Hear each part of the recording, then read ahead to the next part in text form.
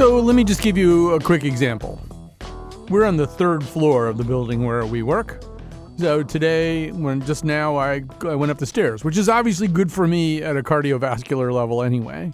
But I went up the stairs because I thought, well, it's probably better to be on the stairs, right? The elevator is a confined space. If we're worried about social distancing, about keeping 6 feet away from one another, well, I mean, if anybody's on the elevator, it's going to be fairly hard to keep 6 feet away from them. God knows what it would be like to step onto a really crowded elevator car at this point. That doesn't seem like a good idea. I don't know what people do whose offices or apartments are on the 25th floor. Taking the stairs doesn't seem like an option. But I think one of the problems we're having right now, one of the things we're going to try to address today, as much as we can anyway, is that even if you fancy yourself a fairly rational actor and the kind of person who collects a lot of information, as much information as possible, in order to make good decisions about a serious situation, which I would say is what we're in right now with COVID-19, if N is the amount of information that you could easily handle, digest, and then implement to manage the course of your life, you probably have N to the fourth power information right now. And I mean, if you've been ingesting it the way I have anyway, and that gets complicated. If you know too much, you start losing the power to choose behaviors because you know a little bit too much, and some of the information you're getting may not be perfect or may be completely imperfect, may be something you saw on the internet that's untrue, something the president of the United States said that's untrue. So it's a very, very complicated information environment right now. We're going to see what we can do to help you.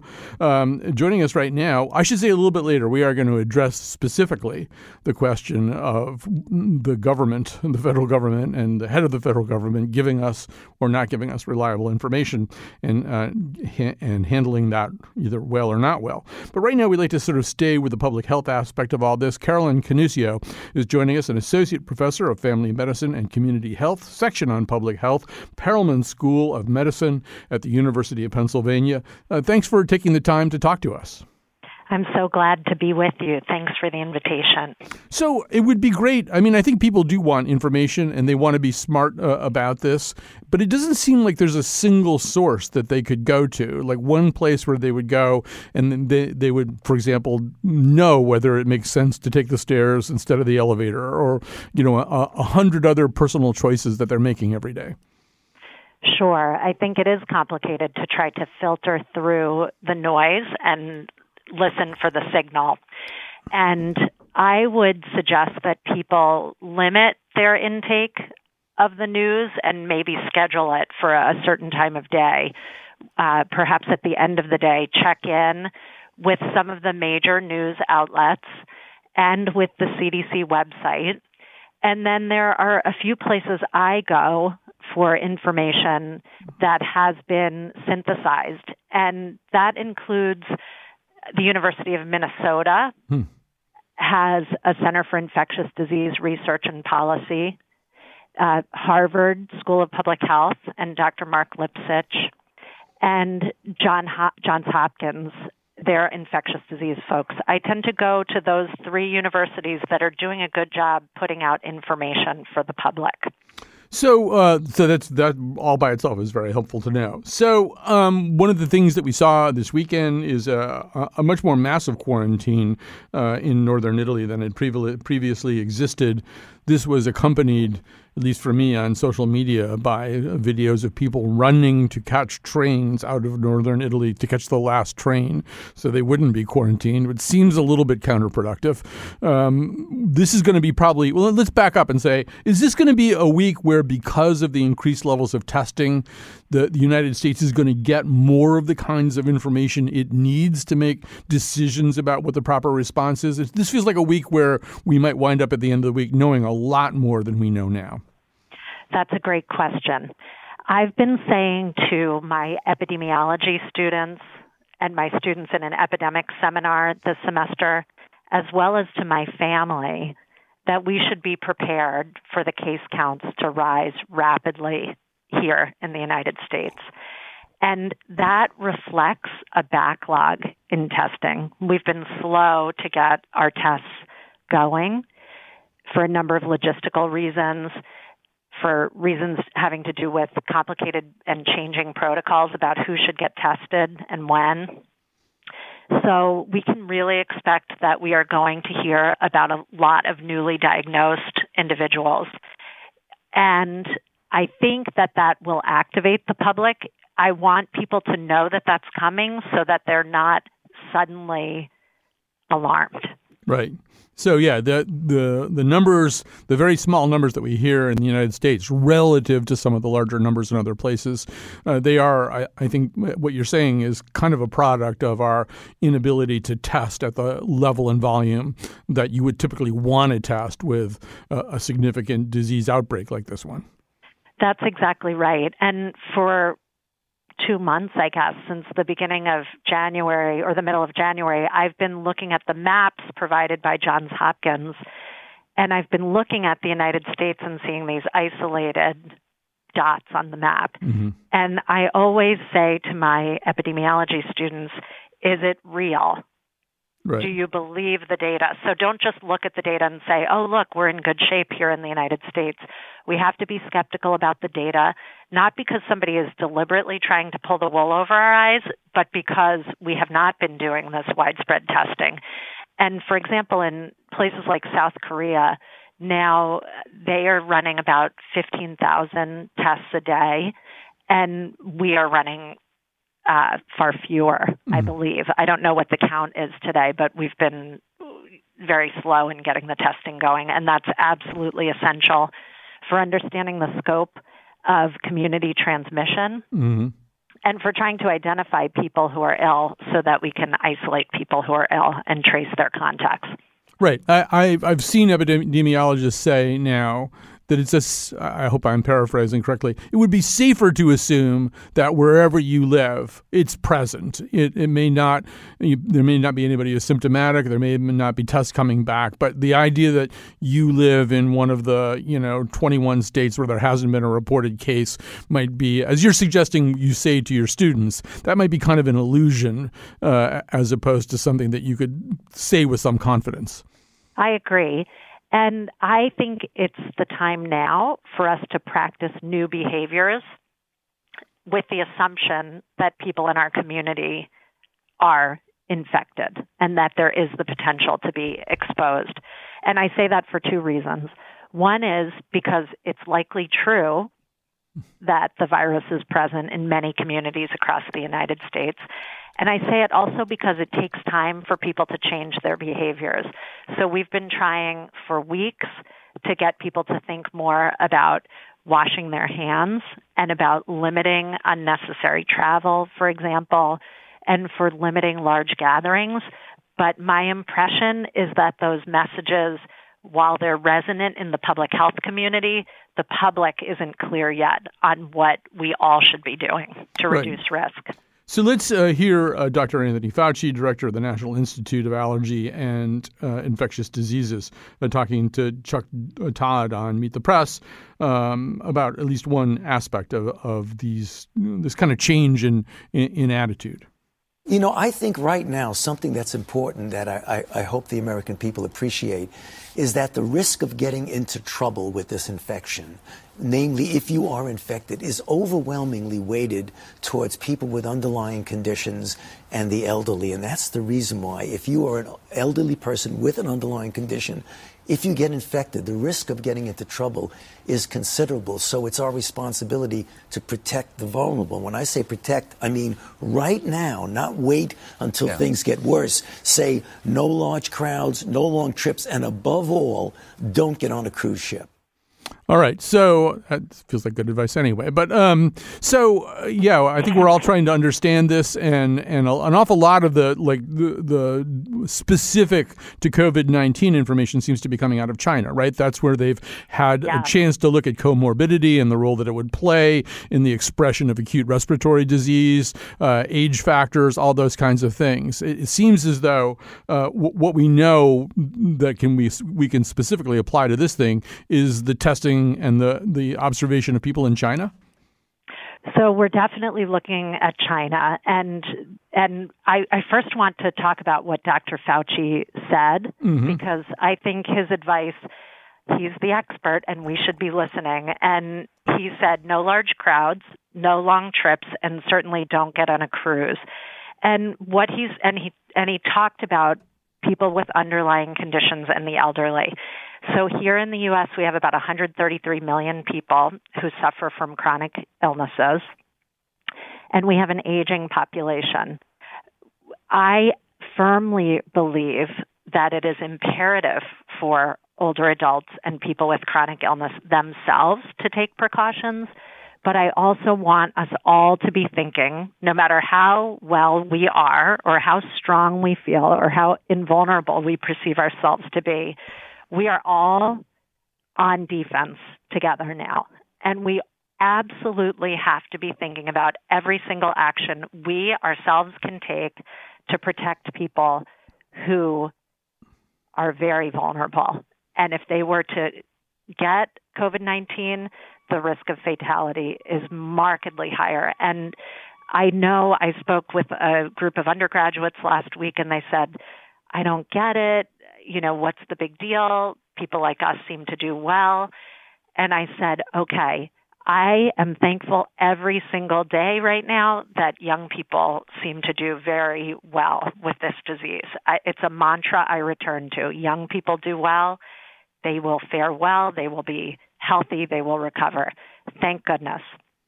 However, it's a time for every young person to think I can be a lifesaver, for every person in the population to think I can be a lifesaver. And that caring for the community is going to look counterintuitive to us, because what we're going to have to do in order to help people is we're going to have to do less in the public sphere.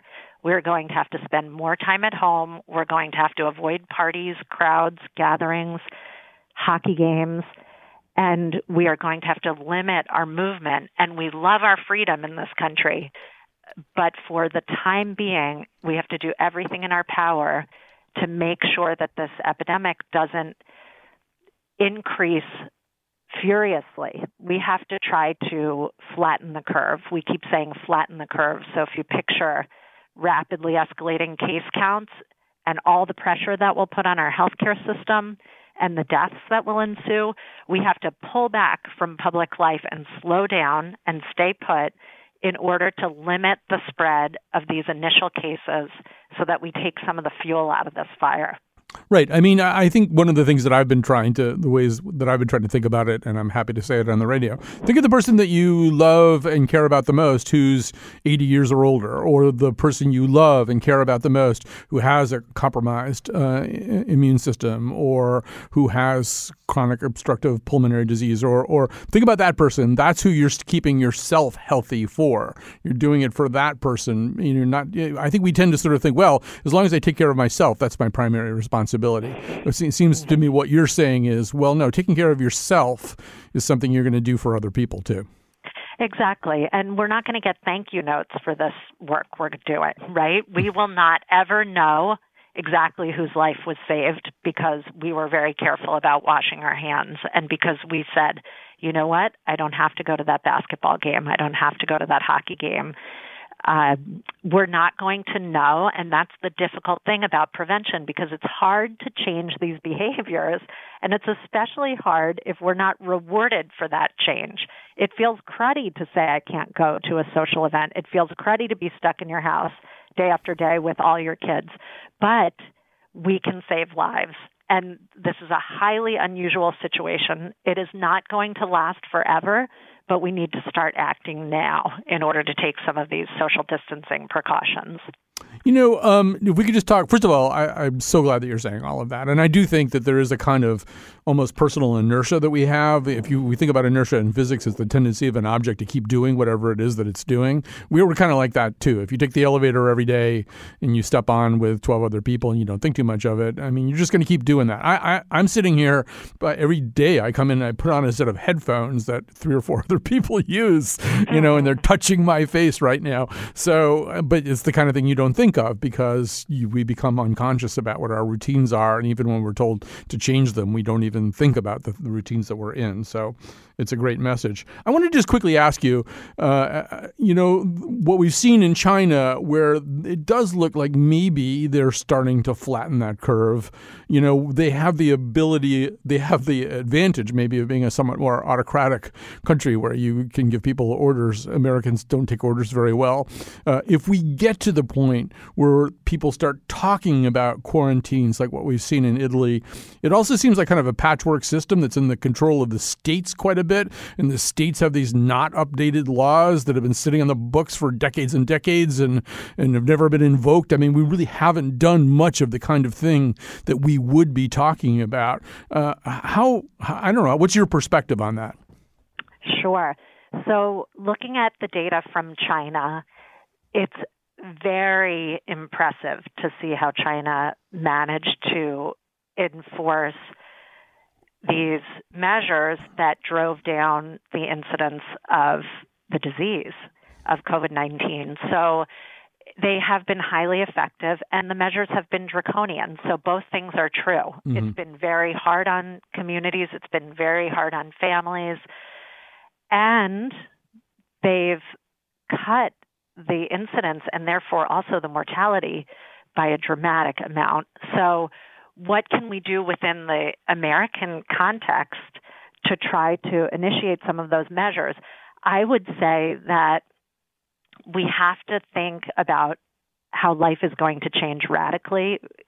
The intermediate example is Italy, because they're just a few steps and several days ahead of us in their experience, and their social context is more similar to ours.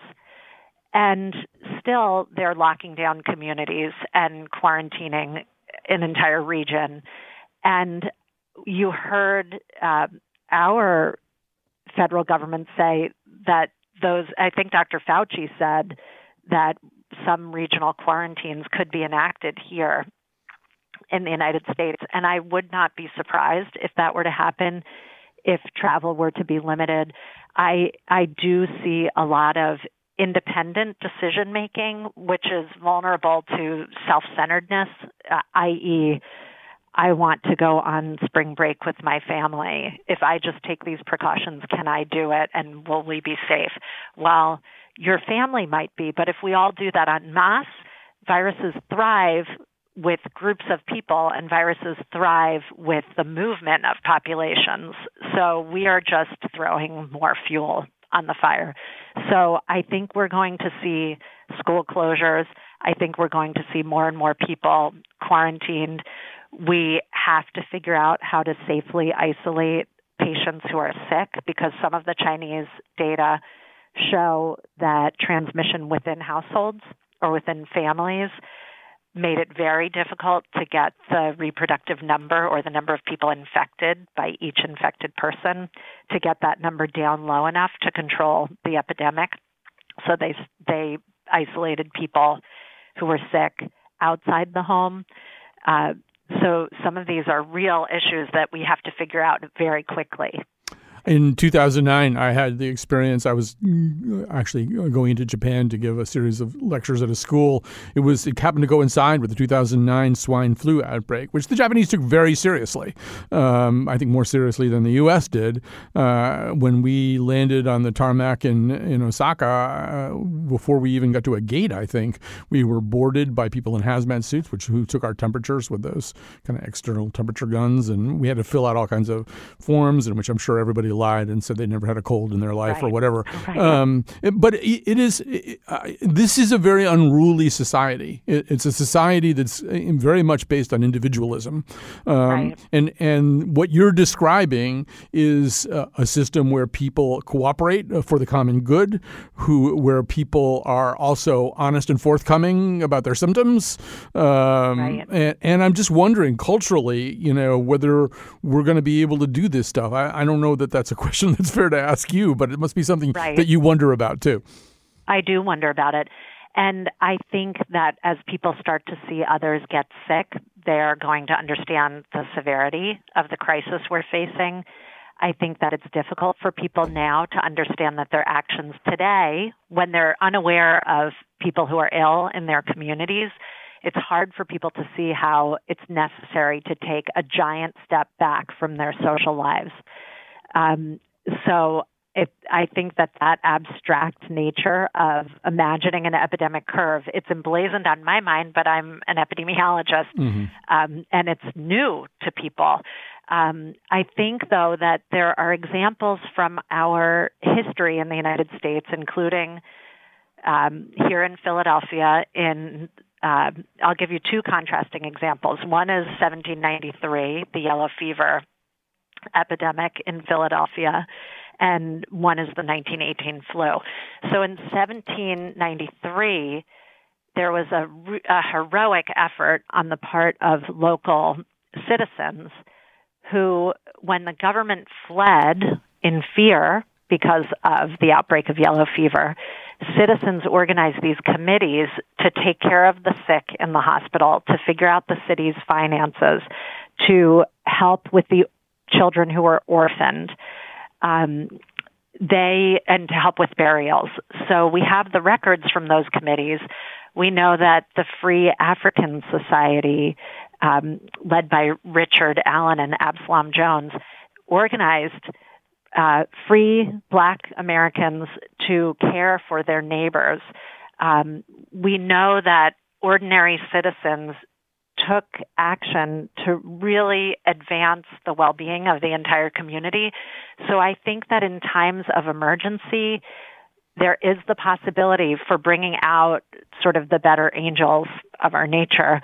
And I liken it to growing up on the east end of Long Island. When we prepared for a hurricane, it was an incredible collective effort. And, I was a child, so I was spared thinking about the seriousness of the event. What I remember is everyone coming out of their homes when we heard the warnings, and we would all go down to the docks to tie everybody's boats across the canal and to batten down the hatches, basically. And there was this real collective spirit. And I'm hoping that people recognize that desire to help themselves and simultaneously help our families and our neighbors. The contrasting example from Philadelphia as well is the 1918 flu, and many people have shared this on social media, so your listeners may be familiar with it. But in 1918, there was the question during this deadly flu pandemic of whether or not Philadelphia should hold its Liberty Bond rally to raise money to support the war effort. And the city of Philadelphia decided to host the rally.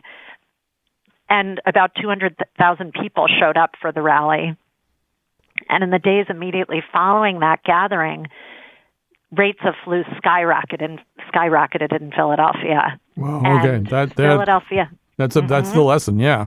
We're going to wrap it up here. Carolyn Canusio, you have been fabulous. Thank you so much for the kind of clarity you just brought to this subject. You're terrific at doing this. Associate Professor of Family Medicine and Community Health, Section on Public Health, Perelman School of Medicine, University of Pennsylvania.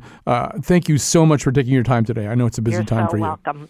Be well, wash your hands, yes, and stay home as much as you can. All right, thank you. You too. All right, so who else gives rallies? Who has rallies? She was mentioning rallies. Like, who would be so irresponsible as to insist that people come to a rally at a time when that's not a good idea? And I'm racking my brain here. I can think of somebody. We might be talking about that person in the next segment. Playing solitaire all by myself, I get lonely.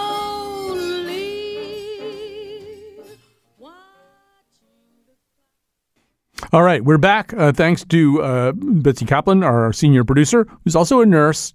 I have a producer who's a nurse. You don't. No, but it is very, it's great to have Betsy Kaplan on any day, but to have her expertise for a show like this is really great. Kat Pastor's on the board. Our intern, Khalil Rahman, is on the phones.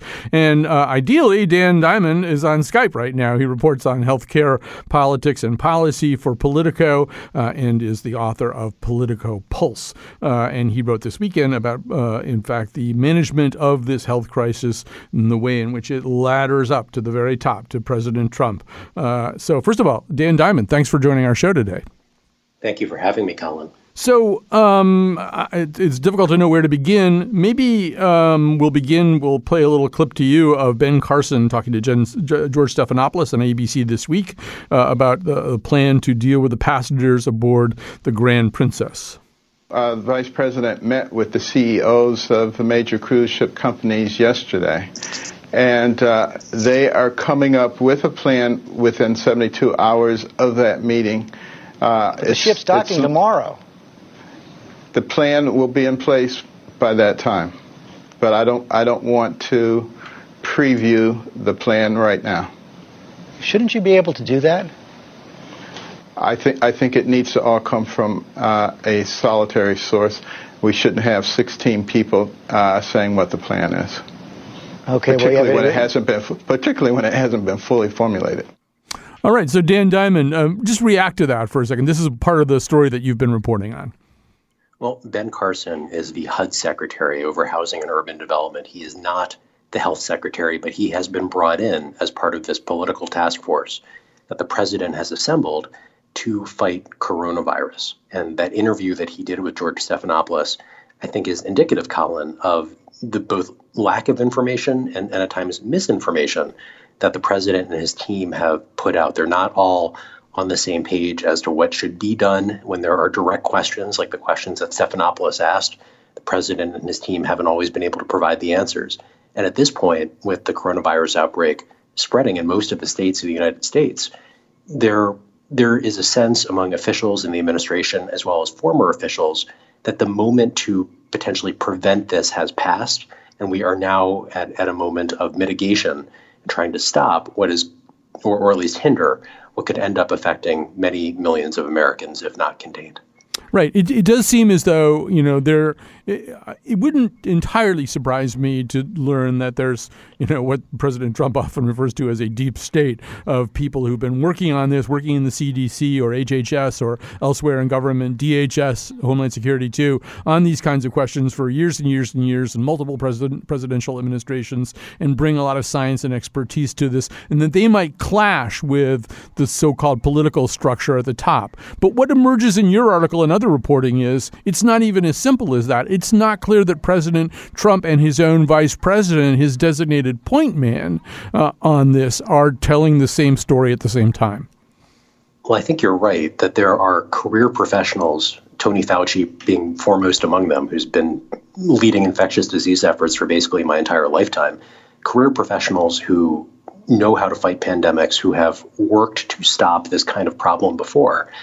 The challenge, I think, is that the Trump administration, and specifically President Trump, have warped the federal government response in ways that are both obvious and subtle. The obvious ways are that the president has been resistant to measures that might make the number of cases in the United States go up. And whether that's quickly offloading some of the passengers aboard a cruise ship where coronavirus has been raging, or perhaps being more aggressive at getting testing out into the marketplace or out into various states, and allowing the marketplace, like hospitals, like labs, not just government responders, but folks in the private sector, to be able to move faster on lab testing. That's something that a different president would likely have been more aggressive on.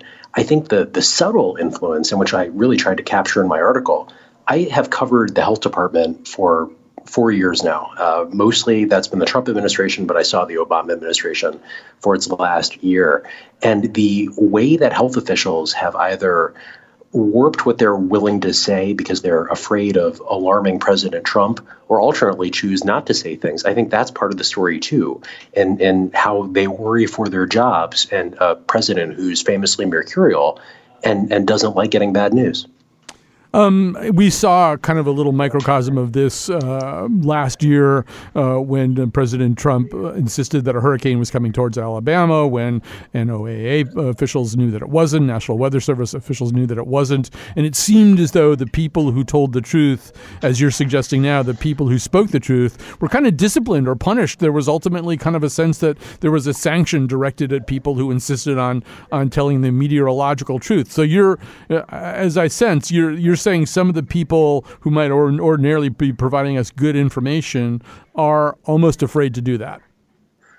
I don't want to apply a blanket statement here because there are health officials, whether Nancy Messonnier of the CDC, who spoke out about the likely risk to Americans a few weeks ago and incurred President Trump's anger, or even Health Secretary Alex Azar, who I've written some articles that were pretty critical of his decisions, but at the same time, the secretary did push back in January to at least make this a presidential priority when some of Trump's political aides, like Kellyanne Conway, were perhaps more hesitant at even bringing this up.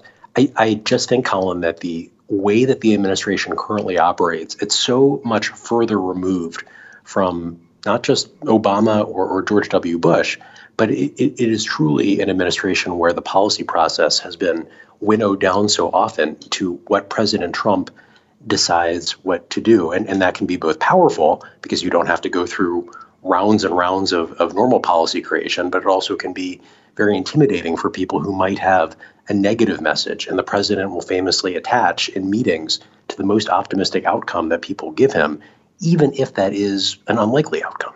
We can hear a little bit of how that plays out in a public context. You're going to hear President Trump at the CDC on Friday interrupting a person that Dan just mentioned, HHS Secretary Alex Azar, to give his version of things. The remaining lots are actually being tested here. Dr. Monroe's got them as of, I think, 10:30 this morning, and they have to do the quality control, and then if they pass, But I think importantly, anybody right now and yesterday, anybody that needs a test gets a test. They're there. They have the tests, and the tests are beautiful. Anybody that needs a test gets a test. If there's a doctor that wants to test, if there's somebody coming off a ship, like the big monster ship that's out there right now, which, again, that's a big decision. Do I want to bring all those people on? People would like me to do that. I don't like the idea of doing it. But anybody that needs a test can have a test. They're all set. They have them out there. In addition to that, they're making millions of more as we speak. But as of right now and yesterday, anybody that needs a test, that's the important thing. And the tests are all perfect. Like the letter was perfect.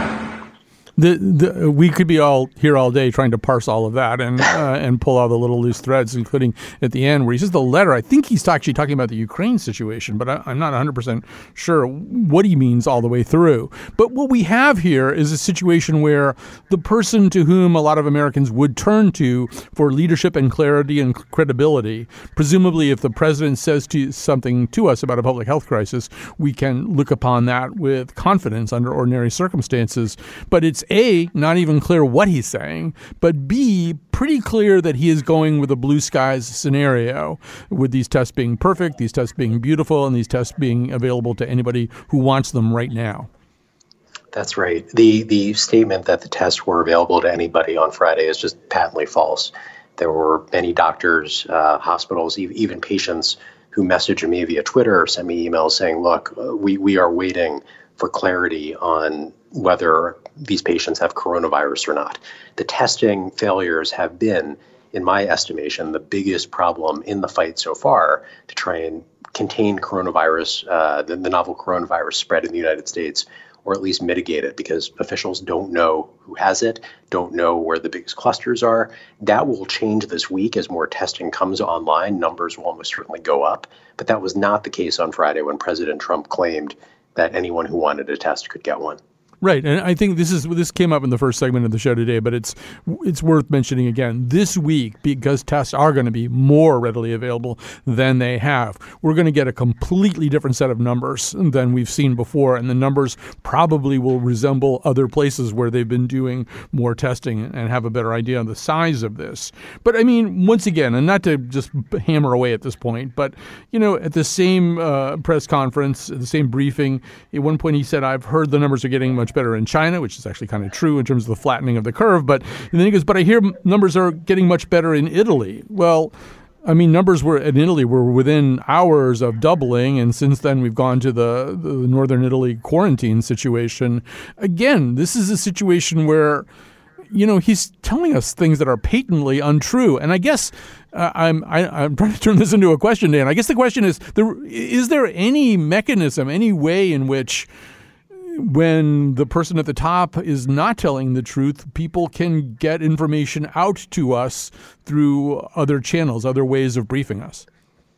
I would say, Colin, that there is much truth to be found in a few places. The CDC website hasn't been complete. It's been running behind on lots of crucial information, but that doesn't make the CDC false. It just makes it less up to date than, say, the Johns Hopkins tracker of coronavirus cases as they pop up around the country. I also think the press has been pretty good and pretty aggressive on this story, not just breaking news about what the administration was going to do and when they were going to do it, but also pointing out mismanagement and mistakes. I'd certainly point to our story, but also the New York Times, the Post, Washington Post have been really great and aggressive. Stat News, a reporter named Helen Branswell, yes, in my estimation, might be the best infectious disease reporter currently working, and her reports have been helpful and accurate and sober. One other component that I might point to is as this outbreak spreads and poses more of a risk, there are individuals and organizations like the Gates Foundation that are now stepping in. And the public health response overall, I think, is rising to the challenge. The challenge, though, has been that the Trump administration did not meet that challenge a few weeks ago and has complicated not just information on the problem, but the federal response as well. I just want to second those emotions, Dan Diamond. If you're not following Helen Branswell on Twitter and you care about this issue, you should be. And reading her stuff and Sharon Begley's stuff in Stat News, it is really terrific. And at the beginning of this show, also, our epidemiologist talked about a couple of university websites where they have really good kinds of information. But Dan, just we're almost out of time here, but the other way that this is going to work probably is a lot of things are going to devolve to the state level. There are things that only the CDC can do. There are things that really have to be done at a federal level. But at the level of things like quarantine, it even seems as though the enabling legislation exists more at the state level, and the state level might be a little bit more agile in dealing with this. But it's also involves turning a national health crisis over to a patchwork of 50 different solutions. Right, and or even more than 50 because cities and counties will get involved too. I think, Colin, that there's a mix of things that will happen on the federal and state level. We had talked to some folks even 2 weeks ago who went to the White House for a meeting, some city and local folks, and the message they got was, this is going to be in your hands soon. And that's right, in that states and local officials will have a lot of big decisions to make about quarantines, about aggressive response. But the federal effort is hugely important for a lot of reasons. One being the rules that are set nationally on Medicare and Medicaid and people who might be vulnerable and covered by those health programs. What will hospitals be able to do? What will they be able to bill for? What can the CDC allow and the FDA allow in terms of testing or support testing? So it is going to be a mishmash in the coming weeks, and I do think states will step forward, but the Trump administration has a major role to play as well. Right. And just to the last point that you kind of chillingly make in your piece is that it seems also to be the policy encouraged by the aides who closely surround President Trump not to give him information, that there's a sense that some people have, based on the sources that you talk to, that he operates better if he doesn't know certain things, which is kind of, you're gasping, I'm gasping. I don't quite get it, but that's sort of what you found, right? It's more a sad chuckle. I reported on Friday that the president, who was preparing to go to the CDC for a visit, and then that visit got called off, but then it went back on. One reason it got called off, the big reason, was there was a suspected case of coronavirus infection at the CDC. The president told reporters this in the morning. My phone immediately lit up with people from the health department or near the health department who said, we had no idea that there was even a case at CDC and or a potential case, and the president is saying this on national TV. So yet again, an example of the president perhaps blurting out information or attaching to things that in retrospect, his team might have thought twice about telling him. All right, Dan Diamond, great reporting and great work here today. Thank you so much for giving us your time and your expertise. Thank you so much for having me, Colin. Yes, and then another quick thank you to the people on my team, and that is Betsy Kaplan, our senior producer, who's put together this show. We have one more segment for you to go on the insanity of panic shopping, and Kat Pastor's on the board, making the whole thing sound just great, and Khalil Rahman's there on the phones, getting the guests for us, and we'll be back with one more segment.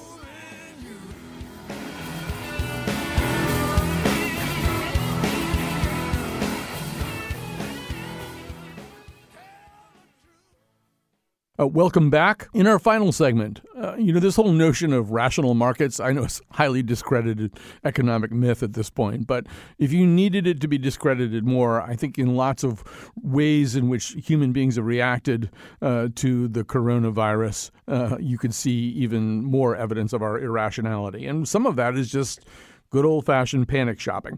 We know that people do this anyway.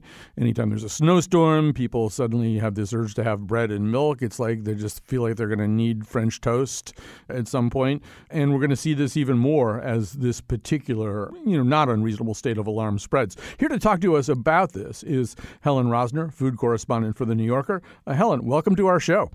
Hi, Colin. So you went to, I think, the beating heart of panic buying, which would be Costco, and maybe a New York Costco at that. And what did you find there? It was really remarkable. I went to the Costco in Brooklyn, and the crowds were your usual extraordinary Costco crowds, but there were earlier in the morning, they were moving a lot faster. The energy was really chaotic, and people were dismantling the piles of toilet paper and paper towels and bleach wipes with the frenzy of, piranha going after an animal falling into the river. It was pretty intense. And one of the things that you noted, which I was fascinated by, was there was sort of an upscale panic, too. People wanted the Poland Spring more than they wanted the store brand Kirkland. People wanted the really good soft toilet paper more than the store brand toilet paper, which, probably is cheaper and easier to buy in huge quantities. Yeah.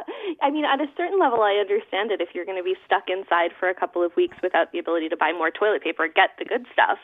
But, human irrationality when it comes to economic behavior has been endlessly studied by people with far more advanced degrees than I have. And that's actually a known irrational behavior. It's called a Giffen good, when people are more interested in a slightly higher priced staple because maybe there's a perception of its higher quality or there's a sense that there's going to be scarcity. I think when it comes to water, too, in particular, and because with this quarantine potentiality, it's highly unlikely that anybody in America is going to lose access to good water if you have good water already. I think that people are just buying what they already buy. So if you're a family that buys bottled water, you're buying a lot more bottled water, and you buy the brand that you're used to. Right. It is hard to kind of divine all the motives behind this and some of it. Actually, what you described is my long deceased mother used to say that one of the reasons people would flood the supermarkets right before a snowstorm buying certain things is they want to have something nice. They want to have something nice to eat while they're trapped there. And there probably is that sort of sense, well, if there's sort of something resembling, at least on a temporary basis, the end of the world, I'd like to be as comfortable as possible. As long as you're introducing us to new terms like Giffen good, I was just so thrilled to learn the German word Hamsterkäufe. I may not be saying it correctly, and you may not know how to say it correctly, but tell us what it is.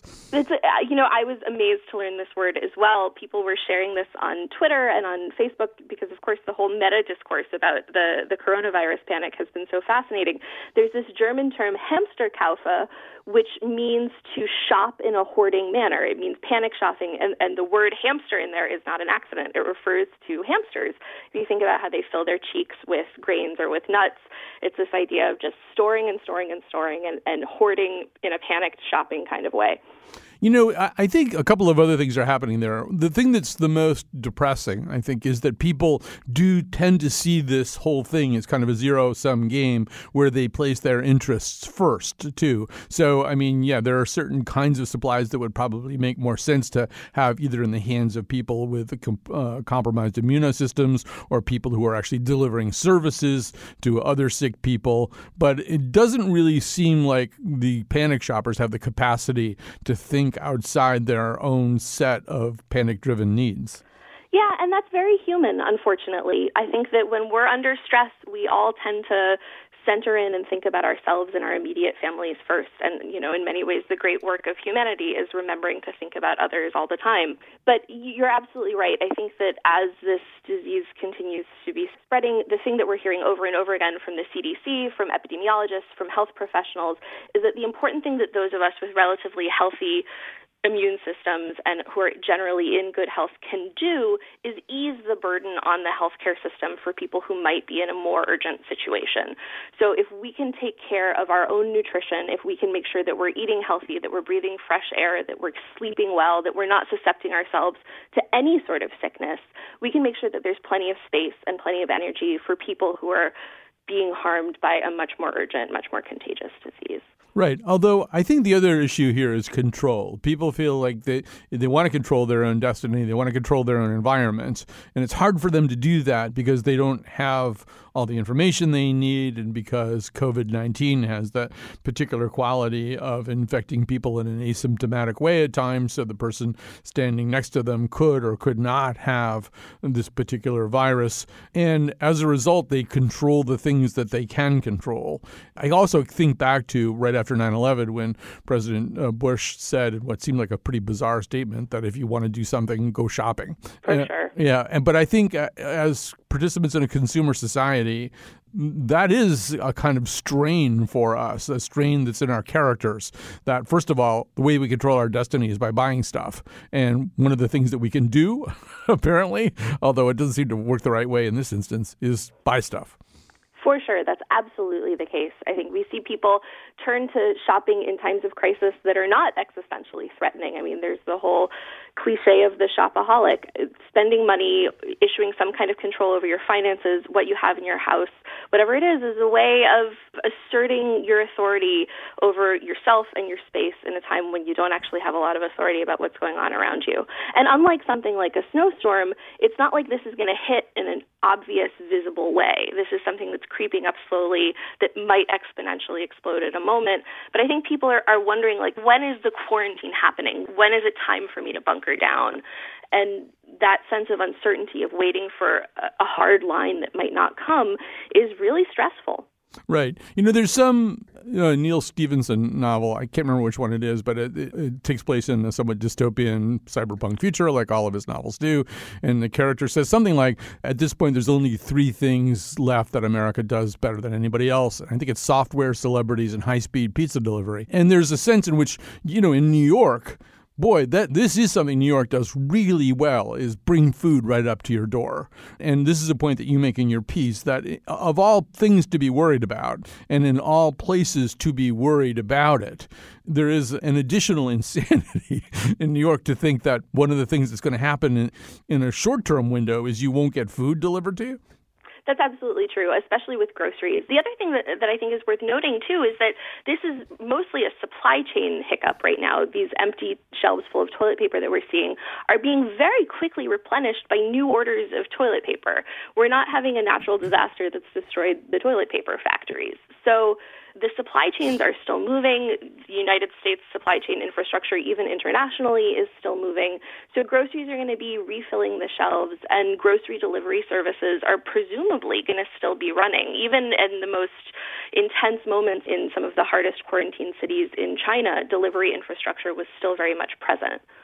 Right. So, yes, here's the situation where individual risk is still pretty low, but thinking in a communitarian way is a good idea, and it's sort of the opposite of what we're doing. Oh, well. As you say, this is a human impulse. Helen Rosner, food correspondent for The New Yorker, thanks so much. A great piece. I recommend people check it out on The New Yorker website. Thanks for talking to me. Thanks so much for having me. All right, and that's the show for today. I hope it wasn't too scary, and you shouldn't be too scared. You should be appropriately cautious. How's that? And we'll talk to you tomorrow. Down in Memphis, Tennessee, doctor said some would be in a few days. Influenza will be controlled. God sure made